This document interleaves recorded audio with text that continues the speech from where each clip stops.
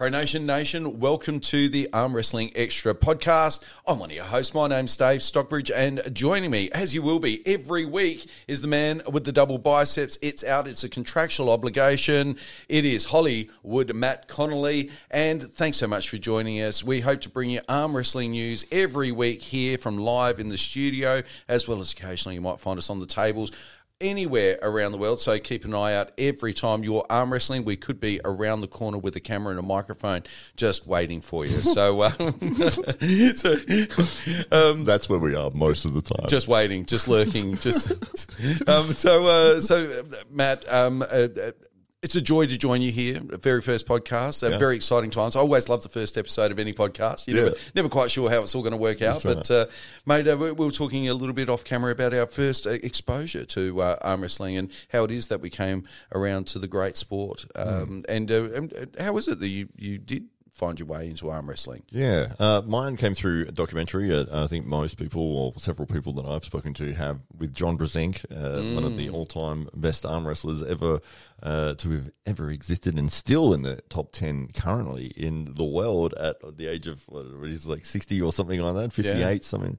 But so I run administrator for MMA Junkie, one of the USA Today's sites, and one of the forum threads that we had there was documentaries, and people would list different documentaries that they were interested in, one of which was the Pulling John documentary. So you clicked on that expecting something else? I did. I was like, that's right up my alley. It's like a crossover between MMA and something else I'm interested in. Well, hey, I didn't even read the description. I just went, hey, that's enough for me. Thumbnail's got me. It's like, it's some other thing. It's arm wrestling.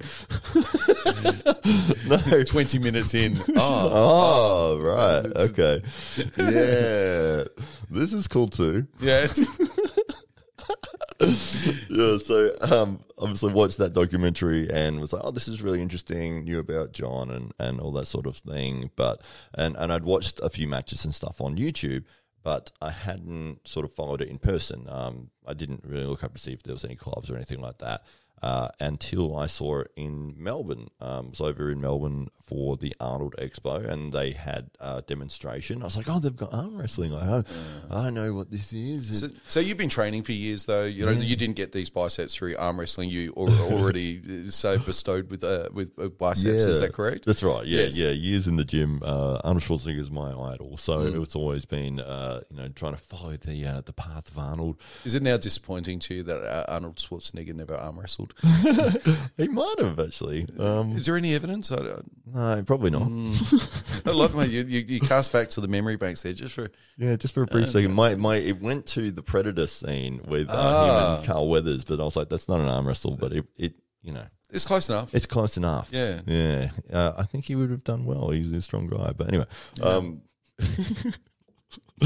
So yes, but all-time hypothetical greats of arm wrestling. If only Arnold Schwarzenegger did it. Yeah, it would have been really good. It would have been the best, definitely, without a doubt. Yeah. But it's not pulling Arnold; it's pulling John. Yeah, So we had the demonstration at the Arnold Expo, and had to go on for the first time, and I was like, this is cool, and interested, and found out about the club back here in Adelaide. And they had Devin Larratt, who's a Canadian world champion, come through a few months later to do a seminar. Went along to that, met him. He was fantastic, met a lot of the guys from the club, and they said, why don't you just come up? And that's sort of how I got into it. And, went along and met, Tim, the Viking Graham, and the original OGs from the Adelaide Arm Wrestling Club, which, was originally set up in Tim Graham's driveway. Yeah. Before it has progressed to where it is now. But it has been one of those sports where I remember choosing. Do you feel like you were on the ground level when it came to arm wrestling? Like you got in at exactly the right time? Definitely. Yeah. Absolutely. Yeah. It's still one of those things where people go, is that a thing? Is that a sport? People do that? Yeah. It's like, let me tell you about it, and you will put your arm there and I will wrestle you right now. And I have an arm wrestling table in the car. Right, so just waiting, just in case. That's right. And I've been arm wrestling people like 2 a.m. in the car park at where I work. That's passion. Legitimately. whether they want to or not. So how long are you in now? 2 years, 3 years? I think it's coming up on 4. 4 years. Yeah. Wow. Yeah. Wow. And do your arms still hurt after training for days, or like how's your conditioning going since those early days to now? Yeah, it's a lot better. I mean, I can recover probably. Well, it depends how hard I go on this. We normally train each Sunday night, and usually maybe 2 days later, I'm fine again. Yeah. Although this Sunday, like the first 40 minutes I spent with the Berserker last spotter. So it's still recovering now? I mean, literally am. I just wanted to keep going, and it was in strap, and it was like, it was just craziness. And then I would pin him, and he'd be like, just go again, just keep going. No, just keep going. And it was like, And yeah, after those first 40 minutes, you know, when you flex your forearm and you can see like it moving. Yeah. It was so pumped. There was no movement at all. It was a solid blob. It wouldn't stop it hurting. And then that was the first thing of a 3-hour training session. So yeah, they're sore. What do you think hooked you with arm wrestling? Like to have been an avid weight trainer? Because for a lot of guys that have lifted weights over the years, you know, they'll do arm wrestling. It hurts so much, and they can't train, so they kind of return back to the known and leave arm wrestling to the side. But what hooked you about it? It was a timing thing for me, like luckily, because if it was 10 years ago, I wouldn't have done it for that reason, because it's detrimental. Like your arms are so destroyed. So you're married now. You technically don't need any more muscle mass. And you always need more muscle mass. No, it was. I'd been lifting weights for it's 21 years now. So 4 years ago, obviously. 17 Do you put them down, or are you still? I've got them in my pockets. These are dummy arms. I've got the arms underneath the shirt. Just these out. are them there. Yeah, yeah. But I had sort of done a lot that I'd wanted to do in bodybuilding side of things. Training for that long, I'd competed 7 times or something, and it was like, okay, I can see the path with this. I still enjoy it. This is fun, but there's never like you're not competing against somebody else like physically. So the combat side of things, perhaps, or the competitive nature of it. Whereas with bodybuilding, it's quite subjective, isn't it? Whereas with the weight training, it's completely objective. So when you're say a power lifter, I mean, you're going for weights, that's really objective. And arm wrestling, it's highly competitive, and it's one-on-one, and it's you're much more connected with your opponent, aren't you? That's right, absolutely. And I think the culture of the club that we've got, and especially the people that I've met throughout the country and the people that I've spoken to throughout the world that do arm wrestling, very friendly, very humble, very willing to help you to get better and wanting you to get better. Yeah, which is interesting. Because can't say that about all gyms, can you? That's right. Yeah, it's strange, isn't it? But it's like if you beat somebody or they beat you, it's like, this is what I did to win, or this is how you lost. Let me show you how to stop me from doing that. Yeah. And it's like, and then the next week you're like, oh, I can't beat them now. I shouldn't have shown them that thing. But no, it's great because you all sort of get better. But yeah, that seems to be a really nice cultural feeling that the people in the sport all want everyone else to succeed and everyone to get better, and they love the fact that people are into it. And it's a very nice feeling to walk into the arm wrestling club. Everyone's welcoming. It's, hey, let me go. First time here, great. Get on the table. Yeah, I'll show you what to do. There's no sort of big ego side of it. And I think one of the elements of that is that if you have an ego, you're going to just keep losing. Yes. You can't win if you don't know how to win. Yeah. Even if you're strong, it doesn't matter. Like technique will just destroy you every time because you can't use your strength. BJJ in that way, isn't it?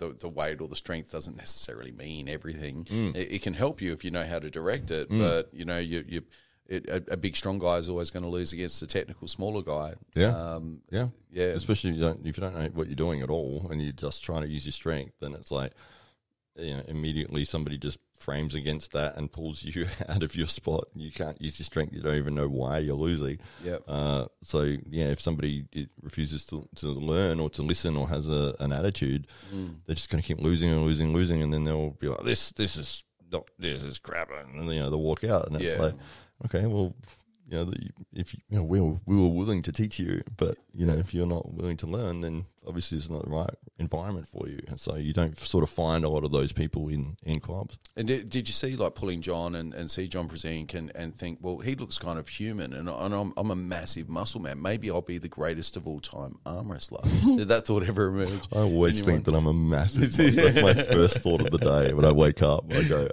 I'm a massive muscle. I'm massive. I'm a massive muscle. Emphasis on massive. That's how you got to start each day. I say massive 3 times before putting 10 scoops of Mega Mass 3,000. 3,000 with the extra always calories. strawberry. Into 50 ml of water because I'm cutting. Oh, yeah. Right, yeah. Even though there's 8,000 calories in those scoops. If you have it with water, the calories just disappear. It all goes straight to the muscle. Yeah, that's right. It's like getting a bottle of Bundy and 2 litres of Diet Coke. It balances out. Oh, that's right. Yeah, exactly. Yep. If you're going to order a large meal at McDonald's, if you have a Diet Coke, you're absolutely fine. You're fine. You're good to go. The calories just they cut to zero. Yeah. They balance. They fight each other. Yeah. The chemical reaction of the artificial sweetness, it somehow has a neutralising effect on all food intake for the day. Exactly, that's right. But yes, John Brzezinski, not being an enormous guy, he is he's in good shape. I mean, what is he? Probably around 6 foot, something like that. Yeah, he's quite still good. And between 90 and 100 kilos. So a strong athletic guy, but he's taking on these enormous 140, 160 like giants and beating them, and consistently for 30 years. The Hoist Gracie of the arm wrestling world, absolutely. And you think there's no way that this guy could win, and he'll prove you wrong every time. Yeah. It's like, this is unbelievable. So it does show that there is so much to technique and to wrist strength and pronation, explosiveness. It's not just pure strength. Strength definitely has its factor, but there are ways to combat somebody who is stronger. So that's what makes it fun, is you've got that strategy element. Because if it was just down to who's stronger, then it's like somebody who is not as strong there's nothing they can really do. Whereas now you can work on different techniques and styles, and set up in a way that favors you and doesn't help your opponent, and you can hold in different positions and get them tired, and there's all sorts of different ways to win. Whereas, if it was just pure who's stronger, then I don't think the sport would be anywhere near as popular. And is that some of the allure for you? Like it's now that you've perhaps given up on being the best arm wrestler in the world. Have you completely given up? I don't know if I pronounced. I'm not sure. First episode. First episode. So now that you suck, and you know that you suck. Is that what draws you back to the sport? Is it just the the sense that there's always I can always get better. Every week you're looking for an improvement rather than necessarily looking for results. Yeah. I mean, I still try and train as hard as I can. I just know realistically the level that I'm at, and I'm seeing others just flying past me. Yeah, and it's like, okay, I can understand where my potential will take me. If I reached my potential, it would be nowhere near where it would be to be competitive at that highest levels. Yeah. But I just enjoy it. It's fun. Like, it's great. And in spite of that, you're still, you're coming out every week. You love it, and you got a shirt. I have. Yeah, I have a shirt with my own picture on it. It's of the double biceps. Yep. So the iconic image we all think of when we think of Hollywood Matt Connelly. Yeah, that's it. Exactly. Yeah. Well, that's what's been fun about the growth of the club and the sport. So Tim the Viking Graham had been running the club for... He used to be known as Tim Graham. But, he did. But used to be. Yeah. Not anymore. No longer. Yeah, that's right. So that's one of the reasons. Even his mum writes in the Christmas card to the Viking. Graham, I hope she does. I'm going to do it. We'll be this year. I'm going to make a fake Christmas card from it. Slip it under the door. And I'm going to write from Tim's mum. That's great. One of the growth aspects of the club. So it did go literally from Tim's driveway and maybe 5-6 guys to now we have a club with maybe 40 members, and we've got our own training facility. Tim did want to take some time to focus on other things. He still does arm wrestle and help out at the club, but he asked if I wanted to sort of take over the day-to-days. Yeah. So immediately I was like, well, I'm really enjoying this and this is fun. Yeah. Let's build this as much as I can and put as much effort and time into building this and making our club awesome. Gave everyone nicknames and started making content and videos and promoting the club as much as we could. And then obviously, we've got some amazing sponsors that have come on board as well with yourself, with the Real Estate Agents Group, which you can see on the shirt there. Yeah, you can go with either bicep. I went the wrong one because there we go. I was looking at it; it's mirrored. I was like, "That's the right arm." No, that's not. But and then you've assisted us to get into some of the bigger events around the state the last couple of years, and we've had some big exposure. And we're putting on events, and we have a big event coming up next month as well. So. We do, so lots to talk about. And Matt, before we do completely move on with that, so what is it that you do at the SA Titans? So you're the president of the club. I guess that's the ceremonial title. Mm-hmm. But what do you have done day to day in order to grow this arm wrestling club from a gaggle of guys congregating on Tim's driveway to now 40 or 50 people turning up on any given Sunday and pulling for 3 hours and competing in these events and what's been your magic formula? Yeah, well, I think it was just because I'm enjoying it so much and trying to spread the word with it, and having an acting background and video editing and that sort of thing. It was like, let's start filming. Is that where Hollywood comes from? It does. Okay, that's where it is. So you'll work it all in. It all makes sense now. It's all coming to a pass. So it was a way I could promote the club, and it started as just making highlight videos for each person, and then just taking some of our training footage and just putting their best moments together, and then giving them a funny nickname, and this is your nickname, the Engineer or the Viking or the Kratos or whoever. And was this just whatever came to your mind? Like, I mean, you gave me my nickname with no permission whatsoever. No. It was just that before you know it, I've got people calling me Kratos, and I had no idea because I was a bit out of the loop. I had no idea what that was. Right. But I'm very happy that it's God of War. Like, I mean, if I could choose my own nickname, which I don't think you could have. Yeah, that's a pretty good one. I'm pretty happy with that. Yeah. I don't know anybody who's been really upset about their nicknames. No, I've had some. Well, has there been any nickname controversy where there's been a bit of pushback? And very, very slightly. Not that I've given them the nickname. My dad was known as the octopus. I refuse to be anything but the sea urchin. It's puffer fish or nothing. Yeah.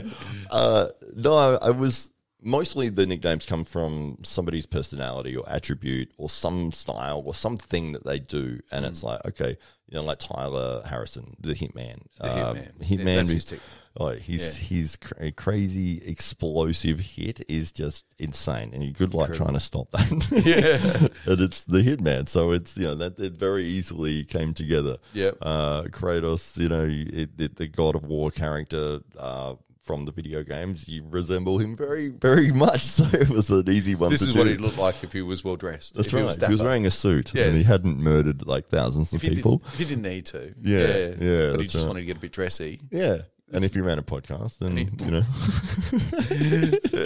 So you spend some time, and why was it important for you to develop some of these nicknames? I mean, most people don't wake up every day and think, what can I call this person? and so why did you feel that was something that was important for the club and for arm wrestling? Yeah, it's much easier to remember somebody by a nickname than it is to remember their actual name. If somebody's Pat Smith or John Franks or whatever, it's you're not going to remember that name if compared to the assassin or the hitman or the Viking or whatever, because when you're watching a video and it's like you've got Tim Graham, it's like, okay, Tim Graham, or the Viking, it's like, that's the Viking guy, oh yeah, you're the Viking, yeah, and that becomes your sort of guy that you can follow. It's almost like a football team. Yeah. They've got the Bombers or the Crows or that sort of thing. Was that something you'd seen elsewhere in arm wrestling at that time, or not in arm wrestling? Not in arm wrestling. It's interesting because you've seen it. I've seen it a few times since it started to pop up. So it's very interesting. It is. Yeah, I love giving people nicknames. I think it's so funny that when the new people turn up to the club I've never met, they've seen all of our content and videos and stuff like that. And they know all the they know the nicknames. Oh, that's the Viking. Oh, that's Dynamite. Oh, that's and who are you? I'm Paul. Oh, hi Paul. We'll have to change that soon. Yeah. Although we've got Troy at the moment, who's quite a good Paul, who's come down a few times from the country. I haven't picked up a nickname for him yet. Yeah, we're working on one. Yeah, I'll have to message him. Have you got any ideas? Yeah, but sometimes they stick out really quickly. Yeah. But I have had people that I've given like. Have you had any pushback where somebody's going, oh, nah, or yeah. What was one of those examples without besmirching the? No, that's fair enough. Well, just like I would say, I've come up with this. Like, what do you think? And then they'll be like, oh, I actually really wanted to go with this. So they might have had a name that they already wanted to use, and I say that's not a good nickname. So it doesn't suit you at all. Yeah. But if you want to go with it, then we'll go with it. It's up to you. Obviously, I'm not going to be like, no, you can't use it. But sometimes it's like, yeah, you sure you want to use that one? Somebody's already using The Rock. Right. Yeah. That's right.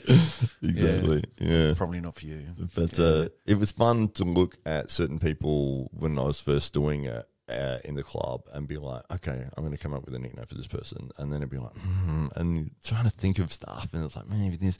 I had lists, big lists of nicknames, fighter nicknames. And I'd look through the UFC fighters and everything. And I'm like, does any of these like apply? And then none of them would, because it's like, no, it's got to be like organic. It's got to come from something that you've seen them do or an attribute that they've got. Which really, it's got to come from the ether. It's got to be something magical about the nickname. It's got to occur. Although Connor, the commander, that came just from ridiculous jokes that we were making in one of the group chat sessions. It did start as the Navy commander, which is just insanity. Yeah. But I don't think he pushed back a little bit against that for a while, and I was like, the commander. We shortened it to just commander. Yeah, which I think is kind of a cool nickname. I think well, that's a good nickname. It's quite a commanding personality. Yeah, it's like you're the commander of the table. Yeah. But he wanted to change it to the Hook Doctor. Well, that's not bad. But it just reminded me of the Spin Doctors. The Spin Doctor. Maybe think of Dr. Hook. Yeah. So, but isn't it interesting? It's got to come to you. It's got to strike a chord, and when it does, That's right. When it's a little bit off, as well. It's funny with nicknames, isn't it? Exactly. But you look at, say, the wrestling. Like you said, The Rock. You got Mankind. You got Triple H.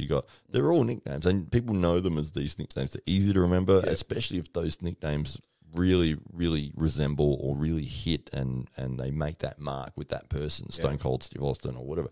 Yeah. It's it becomes that thing, and it's like, it's not Hunter Helmsley, is it? Yeah, that's right. Yeah, that wasn't the one that took off. Yeah, exactly. So it's fun when I identify that, and those names really do hit. And then when I put the match footage and stuff together and upload it, it's like, okay, well, we've got the Berserker versus the Viking, and it's like, oh, this is interesting. Off the bat, it's like, oh, the Berserker's my favorite, or you're not going to remember the last spotter. It's like, or it's an easy way for the people who are watching content to identify with the characters, and the people who are in the video, and just say, well, if this guy's called, let's say, Berserker. Well, I wonder why he's called that. It sparks the question. And you will find out within 10 seconds of the match starting why he's called that. Your arms are still feeling as to the effects of this right now. That's right. Yeah. So it's fun when it really works and resonates. And I did see this happen. There was a short-lived YouTube series called the Strength Wars. Yes, I remember that. Yeah, and they had nicknames for their top guys. They didn't have nicknames for everybody. Yeah, but it was their number one guy that was my favorite. His name was the Faceless, and he would wear a mask. And whenever he would talk, they'd overdub it with a robot-y voice. It was funny, but it was a little gimmick, But it was fun, and he was incredible. And the actual competition side of it was really well done, and these guys were incredibly strong.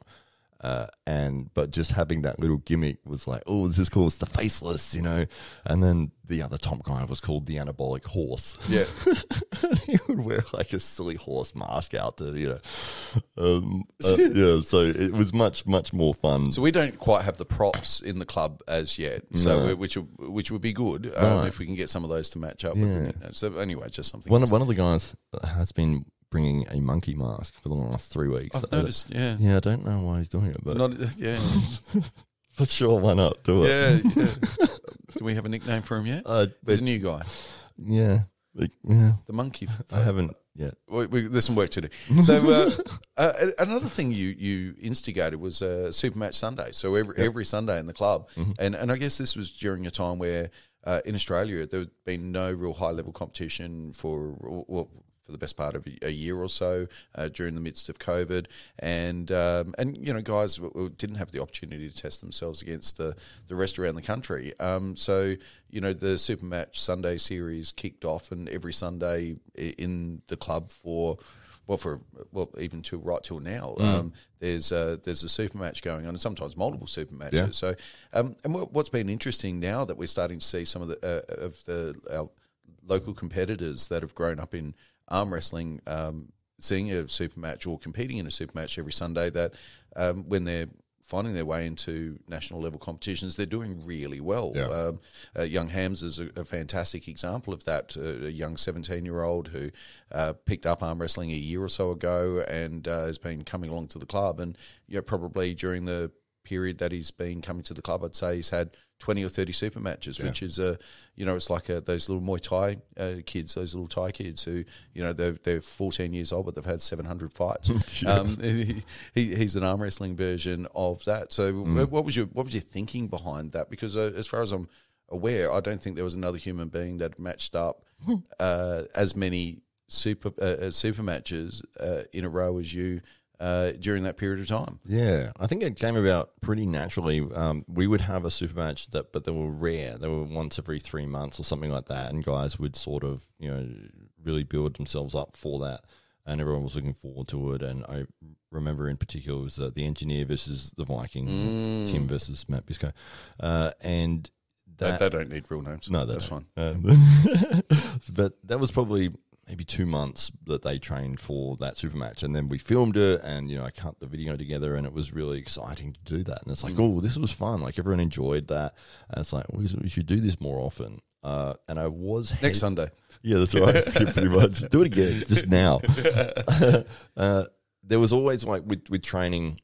Everyone's trying to learn the fundamentals and stuff, but if you don't actually have the match side of it, like the competition aspect, it's all great, well and good to be training, but if you're not constantly doing like an actual match, then it's not as valuable. If you do go into a tournament, or if you do go into a super match scenario, and you haven't got that experience, it's like, well, this, you really are missing that element. So you see that with really talented young fighters in the octagon who don't have that experience, that big fight experience, and they get that big adrenaline dump in the first 30 seconds and find it really difficult to take care of their inner selves in those first rounds, and so often lose a fight or so before they're able to overcome that and get that under control, even though they've got the technical ability. And you can see that also in arm wrestling, where a few of our guys it's very much second nature, standing at the table for a ready go, whereas other guys that have been maybe just training around the table and not having that match fitness yet aren't quite prepared for those big moments. Yeah, it's so different in a match compared to training. Obviously, in the training, you're gripping up with somebody, and it's like, you ready? Yeah, I'm ready. Okay, well, whenever you just go, and I'll sort of start resisting, or I'll whatever. Whereas in the match, when it's you're actually getting properly set together, and then you're waiting, and the referee says, go, and some people just, boom, and you've lost in half a second. You're like, oh. Yeah. It's like, I can beat this guy normally on the training table. I've seen that look on your face before. Oh, yeah. Several times. Yeah. And so the other thing that you instigated, just at a local level, was a ranking system, because during that period of COVID, there wasn't any competition going on, and the rankings nationally had become quite stale and probably irrelevant, and nobody really knew where they sat in the whole pecking order, and we're starting to see some of that sort itself out now. But why was it important to you to have a ranking system when there was only maybe, say, 20 people turning up on a Sunday back a couple of years ago? Yeah, that competition aspect of it. I was resistant and a little bit hesitant to create a ranking system. We'd created the club. We'd had, the nicknames. I've built a website. I was putting content out consistently. We had super matches, and everyone sort of had an idea as to where most people sort of sat in terms of if you actually sat down and wrote a list of who's the best and whatever. But I was a little bit hesitant to do it because I didn't want to lose that friendly atmosphere of, this is fun. We want you to come in and enjoy yourself. And yes, there is a competition side of it, but I didn't want people to get upset. Yeah. But eventually I was like, but you did it anyway. I did. I did resist a bit, but I did end up creating one. Yeah. And it was... was that more like, let's just do a list. Let's just see where all this sits in my mind. To start with, I did a tier list, which is, the top tier, medium, and beginner sort of thing. Yeah. Not bottom tier, but beginner tier. We all know where we start. Right. Yeah. And that... Some of us stay there, for instance. Yeah, that's right. Exactly.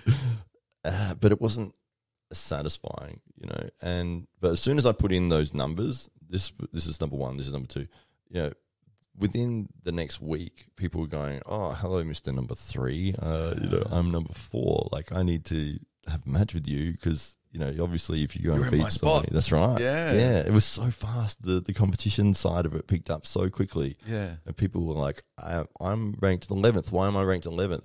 I'm like, well, because the people ahead of you, I think, would beat you.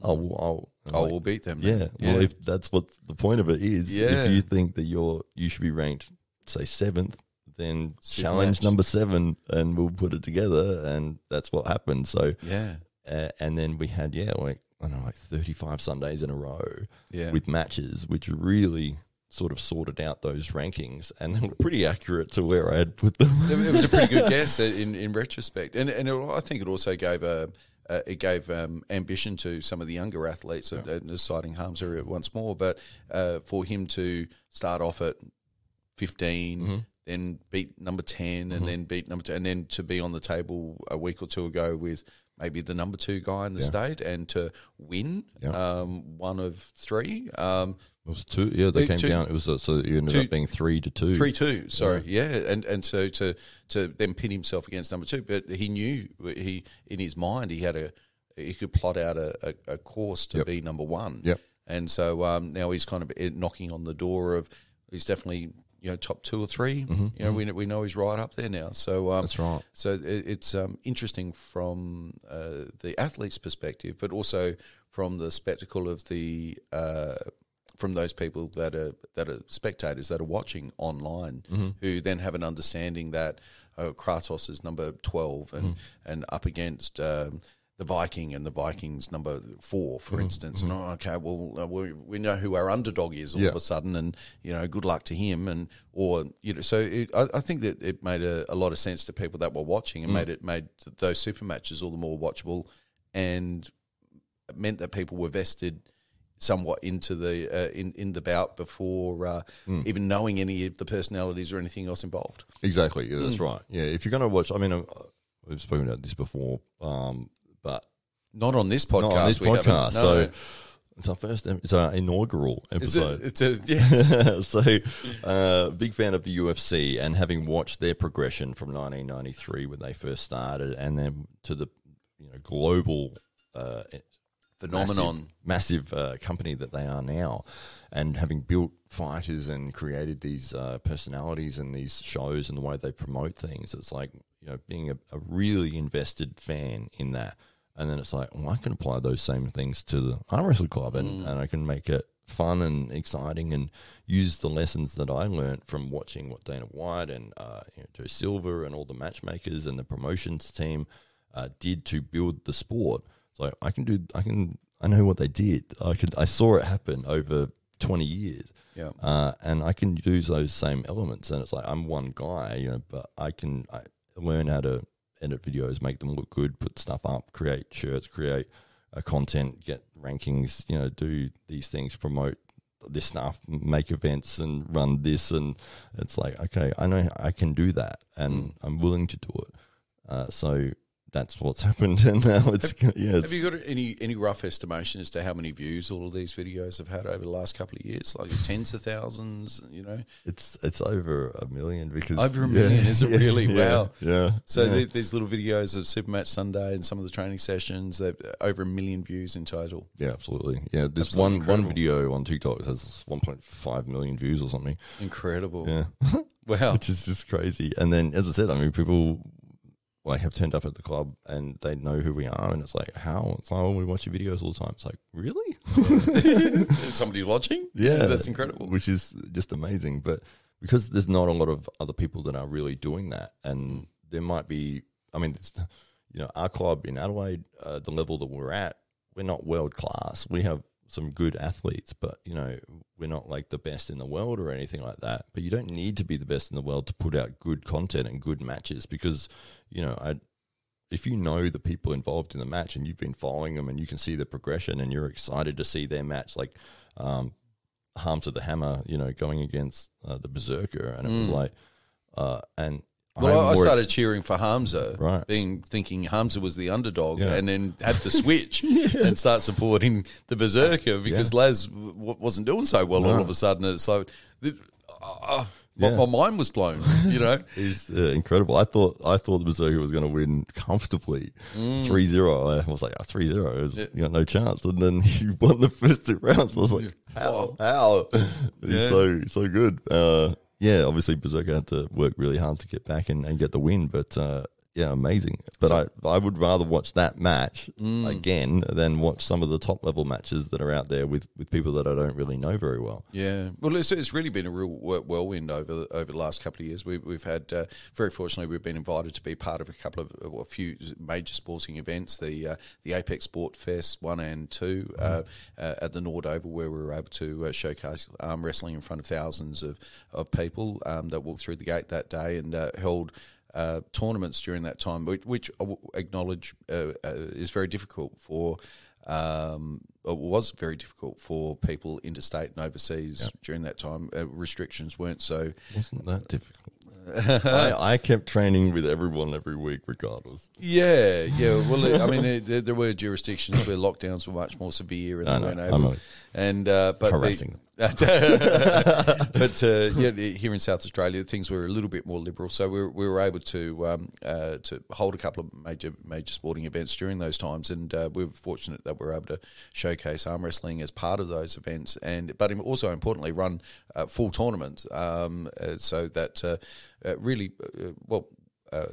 we had some interstate talent come over and partake in those tournaments as well, and that kind of evolved and led to arm wrestling, the SA Titans Club being featured as part of Diamondback Fighting Championships, which is a big MMA promotion here in Australia, who hold their event locally at the Adelaide Oval, which of course is the mecca of sports here in South Australia and one of the great sporting arenas of the world. And so to elevate arm wrestling to a position where all of a sudden it's being held in front of 1,500 people in the sporting mecca of our part of the world was a wonderful joy to see, in large part because of your very strong advocacy for the sport and for all of that content that had been out there was creating a real buzz and awareness around the athletes. And so, it was quite a surreal moment to see the arm wrestling table in the octagon, in the cage, not to upset Dana White, in the cage, and to see our athletes go toe to toe over the table and show really the rest of the combat sports world on pay-per-view around the world exactly what arm wrestling's all about if they hadn't yet been exposed to it. So yeah, I think that's literally one of the best matches and best productions that I've seen of arm wrestling ever in the world. I legitimately, and without, I mean, the fact that Diamondback Fighting Championship allowed us to be on the card, they were the ones that did the production side of things. So, that they were filming their MMA event, which is where, they filmed arm wrestling stuff as well. But in terms of the way it worked and the way it was filmed and, there was commentary and exactly. There was, multiple replay angles and it was like, wow, this is incredible. This is what it's really like. Really what arm wrestling should be. Or should be how people should be watching arm wrestling, perhaps. And of course, over time, your thoughts over tournaments and how things could be presented has certainly evolved and changed, and we're about to see on the 8th of October a whole new way of doing things. It would be the 9th of October. Oh, sorry, what did I say? But it's the 9th. If you get here early and line up, tickets will be less because it won't be open. But it'll be right here in Moonshots, in the Imagination Building, Hyde Street in Adelaide, in the Innovation Precinct, and we'll be holding a tournament, but a tournament with a twist, Matthew. Yes. So it's called the Titans Open. It's the 9th, Sunday the 9th of October. The Connelly Classic. Yeah, that's right, the Connelly Classic. Yeah, so the difference with this tournament, so we've got our standard double elimination. There's weight classes. Everything's pretty much the same except for this. Yeah, except for this one change, which is that all matches will start in the strap. There is no starting without the strap. And what's your thinking behind that, Matthew? Why are you making these guys strap up from the get-go? Because they end up in the strap anyway. Yeah. And it's like every match, it takes time to set people up in the right positions, and there's a lot of jostling around, a lot of manipulation people are trying to do in their setup to get their best position. Referees trying to keep it as fair as possible, and it might take 30 seconds to a minute to get people lined up, get them fair, and then you say go, and they just both guys immediately they both knew they were going to slip from the start. Yeah. And it's very easy to slip somebody if you really want to. If you set up in a certain way and it's like, I'm going to slip no matter what, unless the other person knows that you're going to do it and is able to sort of grab hold of your hand and catch your fingers, you're going to get away. And it's like you spend all that time getting them ready. Everyone's watching. The build-up has happened. This is the moment, and you say go, and they just go. There's a lot of manipulation or even abuse leveled at referees as well as the athletes are trying to get set up, and largely unnecessary. Although I do understand gamesmanship and the fact that everybody's trying to get the advantage, and in arm wrestling in particular, everything comes down to micro moments and millimeters, but. The reality is it's absolutely awful for the officials that are maybe standing over a table for 4 hours trying to get people set up who quite obviously don't want to be holding hands. That's right. So that's a wonderful innovation in as far as I'm concerned, and I think a great progression, and I think it'll be really interesting to see how that pans out. But also the athletes that are competing are also aware that they'll be competing straight to straps. That's right. And so are now training for that. Yeah. So it's an interesting innovation. Yeah, one of the other reasons is that you get a finish to the match. Like you get a conclusion if you're strapped. It's not like you're losing and then, oh no, I'm going to lose. I'm going to make it look like and then, oh, my hand slipped out. Because that happens a lot as well. And it's like there is a rule in place if you deliberately slip that you lose, but it's very rarely enforced. So it's like if you're strapped together from the start, you're probably more than likely, unless there's a major foul that And we do running fouls for that reason. We want to see an end to the match. We want to see you start and finish the match straight away. Well, people get upset when there's an arbitrary enforcement of the laws, but then they get upset when the laws are firmly enforced. Yes. And so it's very, very difficult for the ref and to find a happy middle ground. But I think straight straps is great and better for the viewer. And easier for the editor, I'd imagine. Yeah, that's right. Well, yeah, but it is about the viewing experience because when I edit videos now, I don't include the slips. I just don't because it's pointless. It's like that wasn't even a match. There's no match there, and there's no interest in it. It's like, well, even if it was like close and then they slipped, it's like, no, I'm deleting that. I'm not putting that up because it's like. I want to see the end of the. I want to see it start and finish. I don't want to see you almost win and then the guy got away, and it's like it's just like, annoying. It's an annoying experience, and especially when people are setting up, both of them are going to slip, and it's like even if one's trying not to slip and they think okay the other guy's slipping every time, it's bloody hard to be able to catch somebody to stop them from slipping away, and it's like this is silly. It's annoying to watch this as a viewer, the people that come along, the friends and family that want to see a match, and they're going, "What happened? Why did they? What are they doing?" Makes it harder to understand the sport. That's like right. gridiron, the stop start, and unless you're really into it, the chances are you're never going to get into it. That's right, and especially because they might start and they both push for a second, and then the hands flip apart, and everyone goes, "Oh!" And it's like, "Well, what happened?" And especially if somebody calls a loss there, like, "Oh, it was deliberate," and it's like, "Well, you haven't called that for everyone else all day." Yeah. So it's tough, and I'd rather eliminate all of that. And the strap does do that straight away. You strap together, it's harder to move your hand around.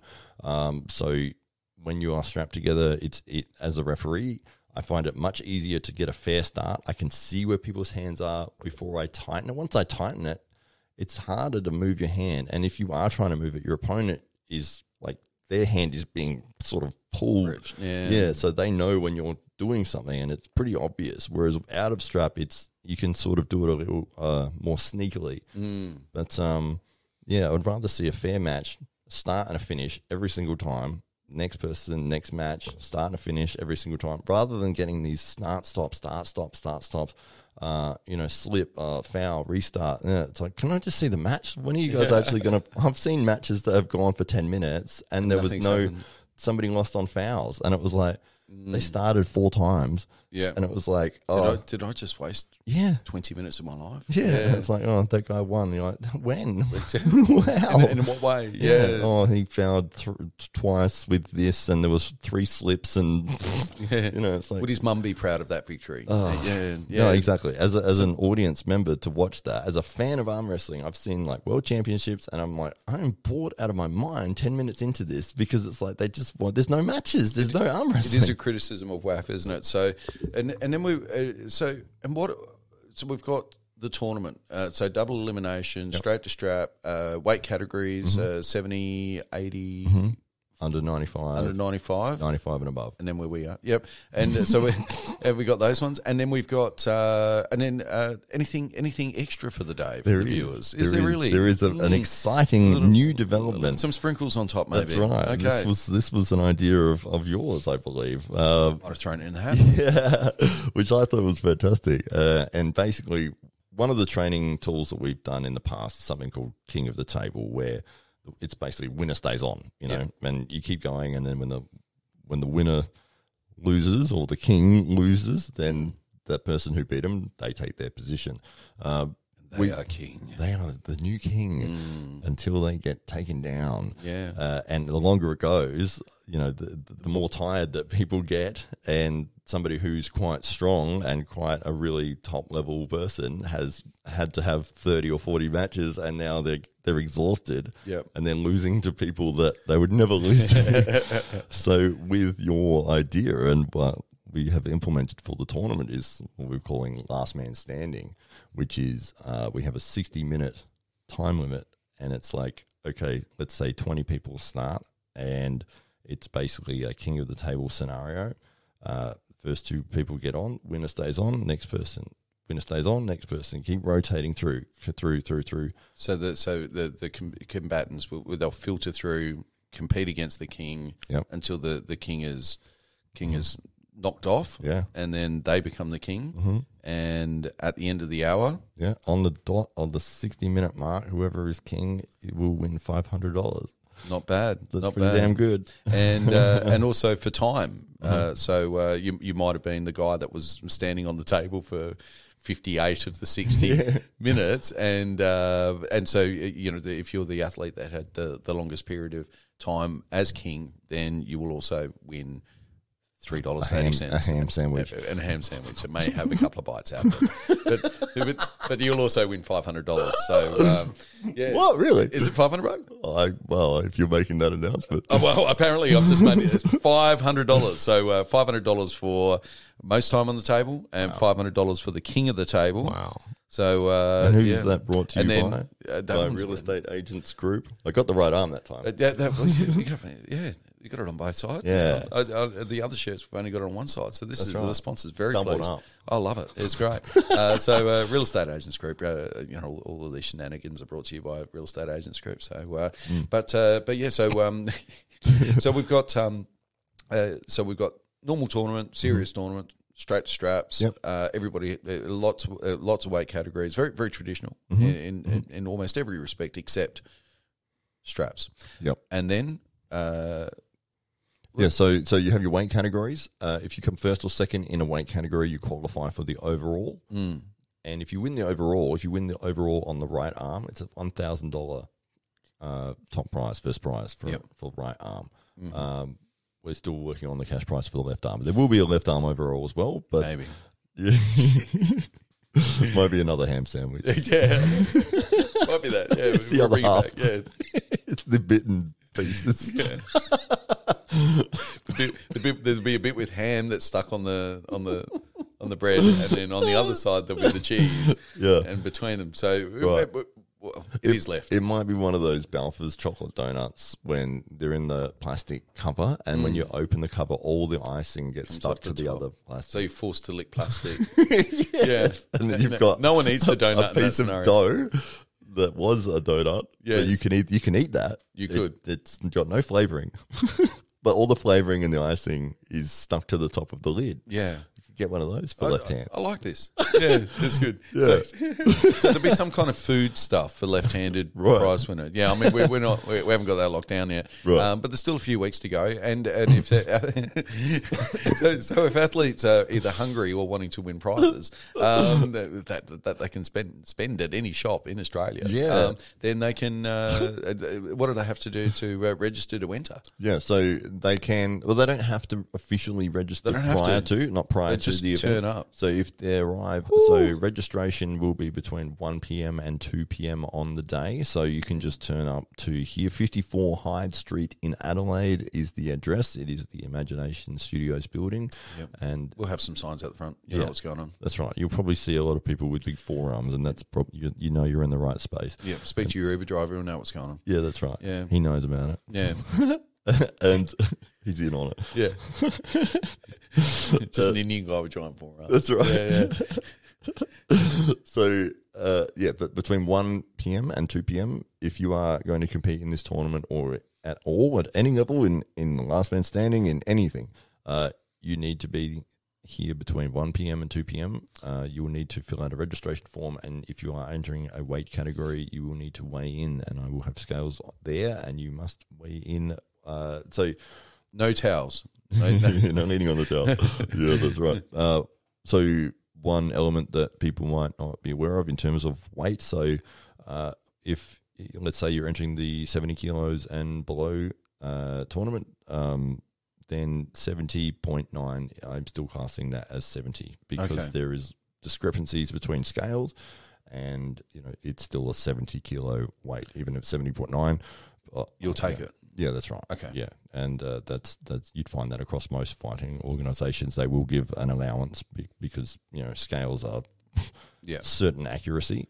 So I'd rather say, because they might be 70 on their scale at home. Yeah. And rather than be like, no, you don't match, you can't compete. It's like, well, no, I understand there is a difference between my scale and your scale, with whatever. So 70.9 will still class as a 70 kilo. Okay. So if somebody is cutting weight, which I hope they're not, but then that is a comfort to them that they can be 70.9. Well, if you are cutting weight and after you have weighed in, well, there'll be plenty of opportunities for rehydration. We'll have the bar fully stocked, all ready to go. So, so athletes will be well cared for the day. So we're really looking forward to it. It's going to be an awesome event. Yeah. I can't believe we gave up on the Matt Connelly Classic game, but I'm really happy with the Titans Open.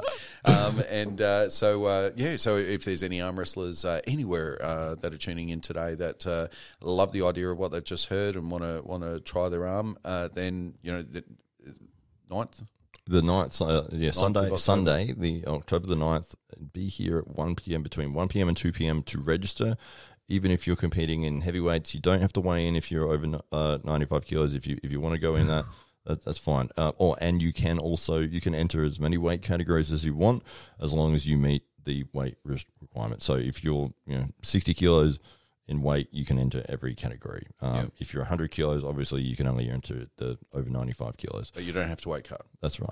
So and you don't have to weigh in if you're entering that category because obviously it's the heavyweight category. We go But the last man standing, So that will be after the overall, deliberately. Yeah. Because I want people to be tired. Yeah.